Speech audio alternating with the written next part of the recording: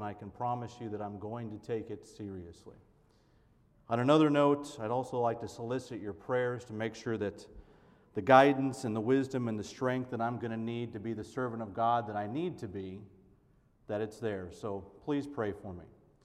But perhaps more importantly, please pray for John and for Cliff. They've got to put up with me. They've got to teach me, and I know I can be a handful on occasion. So please pray for them as well. Several years ago, an acquaintance of mine reached out to me. And when they reached out to me, they asked me a question, and the conversation went something like this. They said, "Jeff, do you know so-and-so?" And I responded by saying, well, yes, I do. Well, their follow-up question was something like this. Well, isn't it true that they're a Christian? Or isn't it true that they're affiliated somehow with the church that you attend? Or isn't it true that there's some kind of believing ability that they have? Well, you can probably see where this is going. I said, yes, that's true. I do know them, and they do attend a place that I know. Well, then they proceeded to tell me about an incident or an occurrence or something specific that, based on their view of Christianity, they believe was not in line with that. They believe, based upon the one set of circumstances and the one incident that they had with this particular individual, they believe because of that this person was acting hypocritical. Now, I stand up here tonight and I want you to know that as I prepared this lesson and as I studied these topics here tonight, I want you to know that I'm mainly preaching to myself. And perhaps many preachers do that. I struggle with this sometimes. I miss the mark, and I can certainly do better in this category, in this area. But as we spend time together tonight, I want you to understand that missing the mark, hypocrisy, being a hypocrite, it's one of those sins that just doesn't affect the sinner or the individual committing those specific acts. There's collateral damage involved. It affects other people. And I know you've heard that old cliche or that example that Christians live in fish bowls. I don't know that I like to use that, and I don't know that I like that example, but I think we all understand exactly what that means. I think we understand that people look at us because we are different. People look at us because we claim to be followers of Jesus. So they're going to look at our speech, and they're going to look at our examples, and they're going to look at our actions. And in that illustration I just gave you, they're going to look at that one particular incident, and they're going to equate that in their humble minds as either they are Christians or they're not. And regarding that particular incident, I certainly don't know the individual's heart, and I certainly don't know all the circumstances surrounding that. But the perception of the individual that contacted me was concerned with what they saw. They believed it was hypocritical. They believed the person was a hypocrite, and as a result of that, a door was shut to learning about Jesus. So just for a few moments tonight, I want to talk about hypocrisy. I want to talk about the sin of being a hypocrite. But before I do that, I want to give you some background information. Sin, the very meaning of sin means to miss the mark. You can see directly behind me here that the Greek word is mentioned there, and I won't even attempt to say it because I know I won't say it right. But it means to miss the mark, and it's an archery term. For those of you who like to go out shooting, and for those of you who like to actually shoot with rifles or with pistols or even archery, you understand that there's a destination or there's a mark about you that you're trying to hit. You're aiming so you can actually accomplish the goal of hitting that mark. Well, we understand as Christians that our goal and our aim and our mark is always to be like Jesus, which happens to be the theme that we have for the year, being more like Jesus. That's always our goal. So when we're not like Jesus, we're missing that mark specifically here. Now, when it comes to being a hypocrite, the Greek word again is behind me up here, but it means something just a little bit different. It means to be an actor or a player. It means to be a pretender. It means to be something that you are not. And we as Christians, again, thinking about that fishbowl, we have to be as transparent as we can possibly be, because the one incident that you have with the individual, or the one time that you use that speech in front of that individual, they are going to utilize that to try to determine whether or not this Jesus is worth following or not. So we have to be careful with those things. Probably the best way that I can think of is to give you an example of how we should be living our lives is to turn to Matthew chapter 23. And I hope you have your Bibles here tonight, because I want to walk through Matthew chapter 23 for emphasis' sake. Jesus here is dealing with a specific problem. He's dealing with a specific people. And he has very important words here that he can give us about this exact topic, about being a hypocrite. And he's not shy about feeling and telling us how he feels about this topic of hypocrisy. If you're not familiar by way of context what this means here, that's okay. Let me see if I can't help you a little bit with that. In chapter 23, this is just days before Jesus actually goes to the cross and is crucified.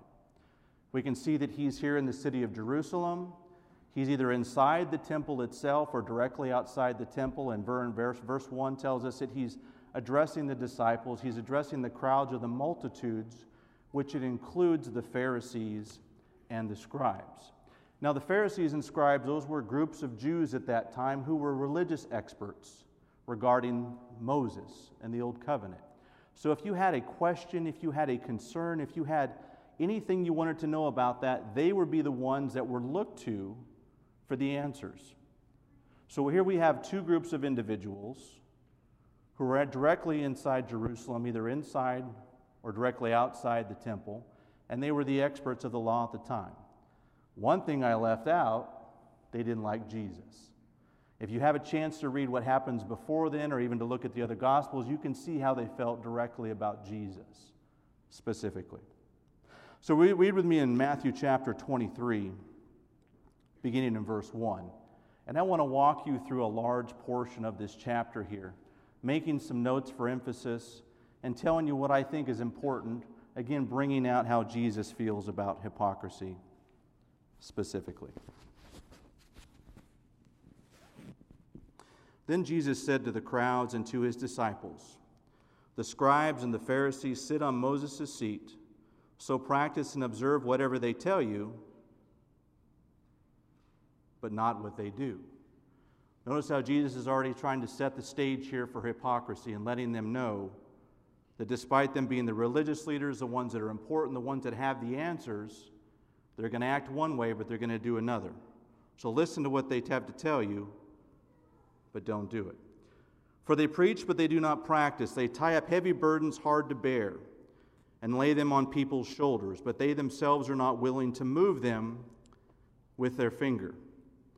They do all these deeds to be seen by others, for they make their phylacteries broad and their fringes long, and they love the place of honor at feasts and the best seats in the synagogues, and greeting in the marketplaces and being called rabbi and others. A parallel passage, and if you like to write in your Bible, you can write down Acts chapter 15 and verse 10. And what that passage specifically says, it says that the writer there emphasizes that the old covenant or the old law, it was challenging, it was difficult to do, there was a lot to it. And obviously the Jews here, knowing this, they said that they're adding to those kind of things. They're making it even more difficult by having the minute and the micromanaging, if you will, on top of all of that. Now, probably not many of you have phylacteries in your closets. If you don't know what that is, that's like a scarf that was worn around the head. It was like a hat, and there was different sizes. They also came with like an armband, and they would take scriptures in little boxes and place them in those areas. So when they would go out into the temple and to other areas, they would look like they were these religious experts, and people could look at them and see, wow, they must be really important. They must be really religious because they had these phylacteries. They had these scriptures that were here. So the outward appearance to them was so very, very important. We see there that they liked the places of honor, they liked the feasts, they liked being called rabbi. So all this was an outward appearance. But inwardly, they weren't acting like they were supposed to. They were being hypocritical. Verse 13, we can see that Jesus starts to actually call them hypocrites specifically.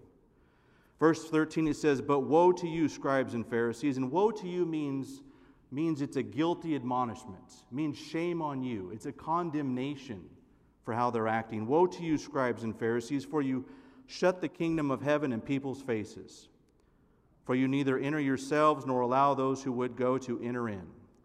Woe to you, scribes and Pharisees, you hypocrites, for you travel across the sea and to make a single proselyte, which would be a conversion. Then he becomes a proselyte, you make him twice as much a child of hell as yourself." So Jesus is saying that everything that you do, you're doing it wrong. You claim to be religious, but all you're doing is shutting the door so no one ever wants to follow you. You're going about it wrong. Follow with me in verse 23. "Woe to you, scribes and Pharisees, hypocrites, for you tithe the mint and dill and cumin, and have neglected the weightier matters of the law." Well, mint and dill and cumin there, those are simple vegetable spices that you would possibly use for cooking.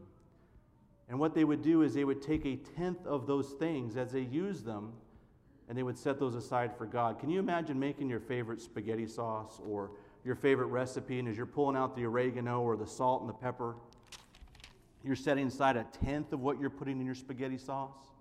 Well, this is what they were doing, but they were missing the bigger picture. They were missing what was really, really important. Justice, mercy, and faithfulness. They continue there in verse 23. "These you ought to have done without neglecting the others. You blind guides, straining out a gnat and swallowing a camel." Envision that for a minute. Straining out a gnat, which is what they were doing, just to swallow the camel. Missing again the bigger picture of what they were supposed to be accomplishing. They weren't doing it. Verse 27, "Woe to you again, scribes and Pharisees, you hypocrites, for you are like whitewashed tombs, which outwardly appear beautiful, but within are full of dead men's bones and uncleanliness. So you also outwardly appear righteous to others, but within you are full of hypocrisy and you're full of lawlessness." Jesus, to use a boxing term, is pulling no punches here. He's continuing to let them know exactly where they stand, how wrong they are, how sinful they're being. The sad part about this, it's not just costing them their souls. It's not just a sin that they're committing where there's no victims. We can see there's collateral damage.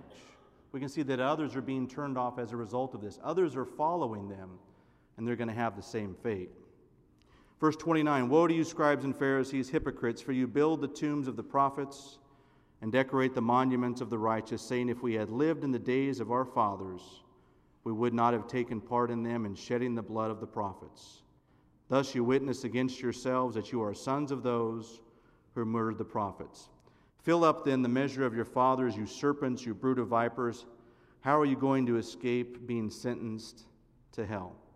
Therefore I send you prophets and wise men and scribes, some of whom you will kill and crucify, and some you will flog in your synagogues and persecute from town to town, so that on you may come all the righteous blood shed on earth, from the blood of innocent Abel to the blood of Zechariah, the son of Barakah, whom you murdered between the sanctuary and the altar. Truly, I say to you, all these things will come into this generation." Jesus sums it up by saying that he loves them. He sent the prophets to get them to change. He wants a relationship with them. He wants them to do what's right. But their fathers before them, and then them now, being the sons of murderers, he calls them, they didn't listen. They didn't follow them. In fact, he mentions specifically here about Zechariah, from Abel to the blood of Zechariah, the son of Barakah, whom you murdered between the sanctuary and the altar. And nowhere else in Scripture does it tell us what this specifically means, but this is a specific incident that they would have known about, a murder they would be guilty of. So we have murderers then being called here, so we can see how hypocrisy and sin and them failing to follow Jesus, we can see how that in chapter 23, how Jesus so specifically condemned this. So what all does this mean to us? Why do we have this account? Why does Matthew, through the Holy Spirit, why does he give us this? What can we pull out from this?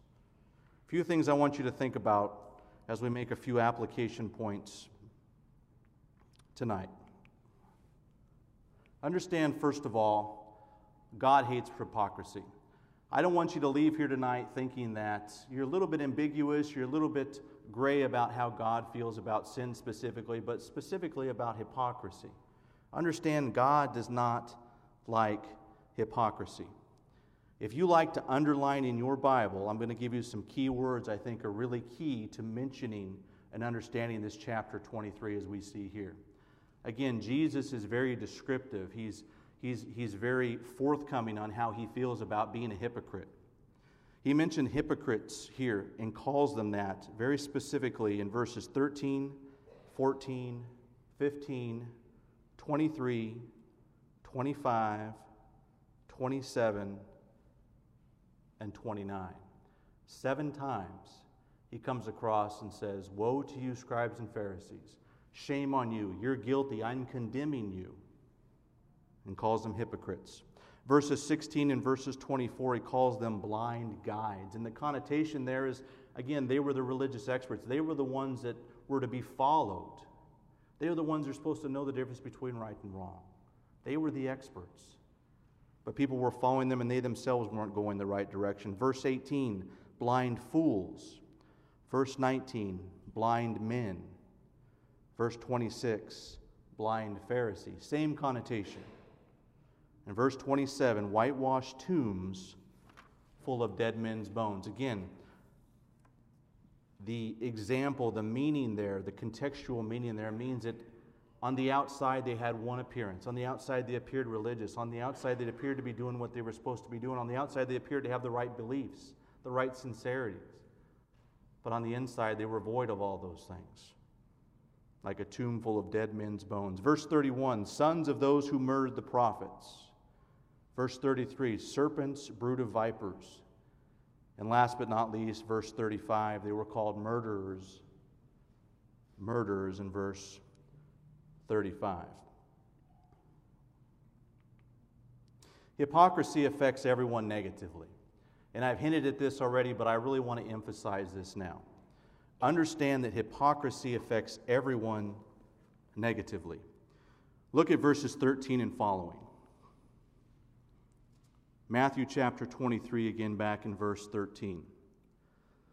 But woe to you, scribes and Pharisees, you hypocrites, for you shut the kingdom of heaven in people's faces, for you neither enter yourselves nor allow those who would enter to go in also.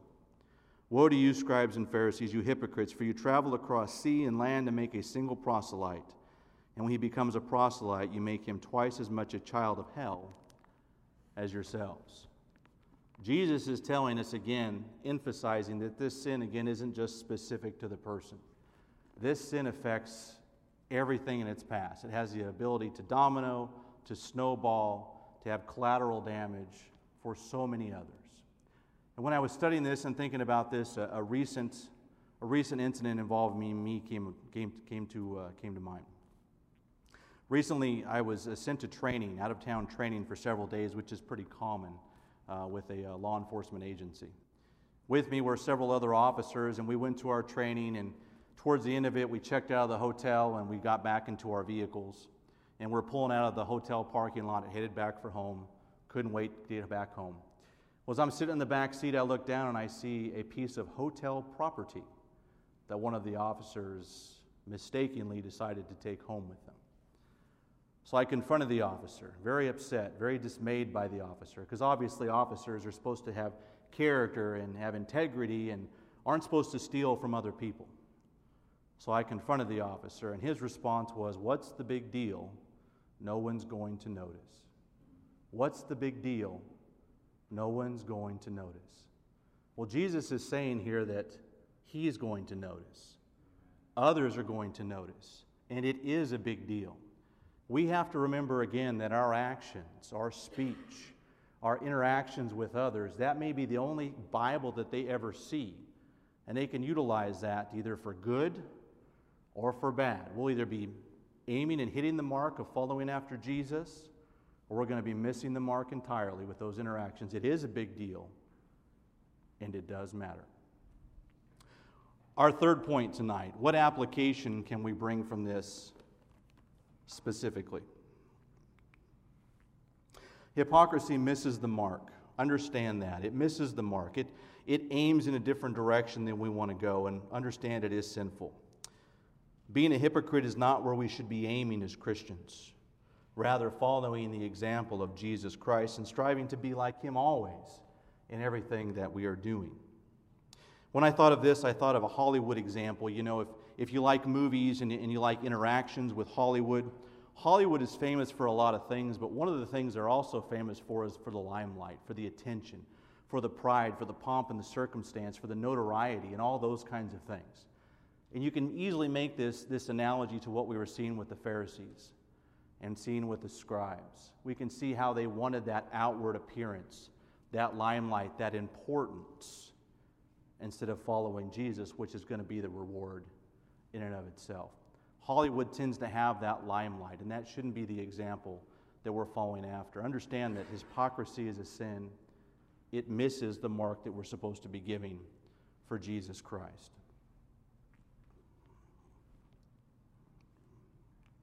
Last but not least, the fourth one that I presented here, and again, there's so much information here, there's so many applications we can make for us today, but last but not least, I think it's important to note that we still must obey God.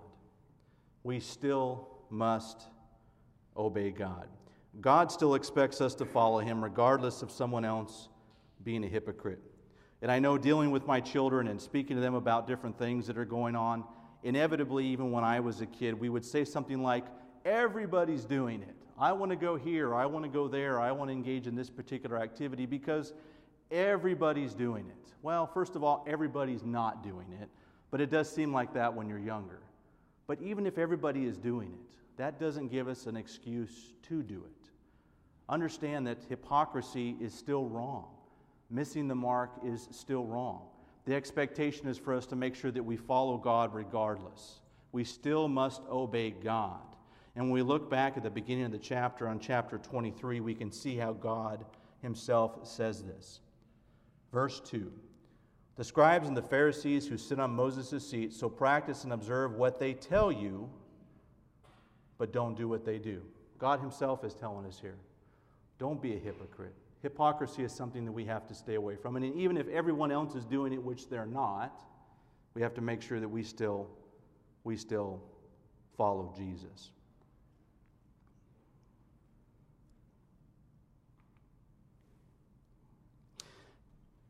Back in Matthew chapter 23, and in verse 37, as we start drawing this lesson to a close, I want to hit on a high point here. And in verse 37, Jesus comes to a climax with the confrontation and the information He presents to His disciples and the multitudes and the scribes and the Pharisees He presents in chapter 23. In verse 37, He has these words, but understand the words He's making here are out of love. They are out of frustration. And this theme that you can see here in chapter 23 really is the theme we can see throughout the entire Bible. That is of God's love for us. That is of redemption. That is the mistakes, the sin that separate us from Him. He's trying to give us a way out. He's trying to let us know that there's a way that we can get through these kind of things. And in Matthew chapter 23, verse 37, He says, O Jerusalem, Jerusalem, the city that kills the prophets and stones those who are sent to it, how often would I have gathered your children together as a hen gathers her brood under her wings, but you would not. But you would not. Jesus is just days of going to the cross. We understand His ministry prior to that. We've been studying in our morning Bible class all the way back to the Old Testament on everything God has done because He loves His people so very much. But He says you would not. You would rather have the attention from men, the limelight from men. You'd rather have the nice places to sit at. You'd rather be called rabbi. You'd rather wear these fancy hats and these armbands instead of actually following me, following after Jesus. And I think when we close with this particular verse and we ask ourselves, do we fall into this category? Do we have a problem with hypocrisy? Can we be hypocritical at times? And I know I'd have to answer absolutely. Again, there's times when I struggle with this. There's times I can do things differently. But God wants to have a relationship just like He wants to then. The application we can draw to this, I think, the most important one is just that. God wants a relationship with you. But do you want a relationship with God? Are you willing to walk and be like Jesus, like you need to be, so you can avoid the sin of hypocrisy? Tonight we've looked at hypocrisy, how it's something that God hates. We've seen how negatively affects everyone that is involved. And please remember that. It's not just you or me. There's collateral damage. There's a snowball or a domino effect where usually it tremendously affects and influences usually the most important people in our lives, our spouses, our friends, other family members, because they intimately see whether or not we walk for Jesus like we're supposed to. We see that it's sinful and it does miss the mark. We see that it does not preclude us from following Jesus. As we see our study in Matthew chapter 23, the application we can draw here is we have to understand that even if everybody else is doing it, we ourselves have to make sure that we are not. So let me close with this and ask you, are you struggling with hypocrisy tonight? Have you been a hypocrite? Is it something that's a pattern in your life? And I don't mean this flippantly, but would you win an Oscar for your performance as a Christian? When you leave this building here, and I understand it's so much easier to be a Christian while you were here in this building.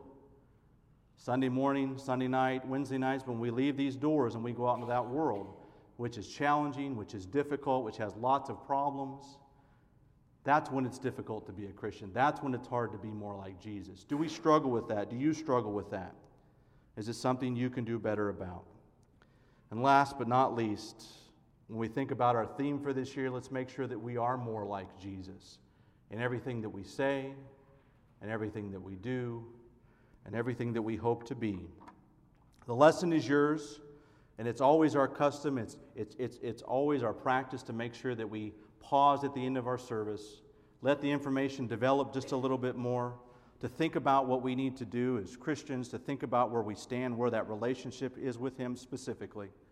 If you haven't yet become a Christian tonight, I'd encourage you to think about these things carefully.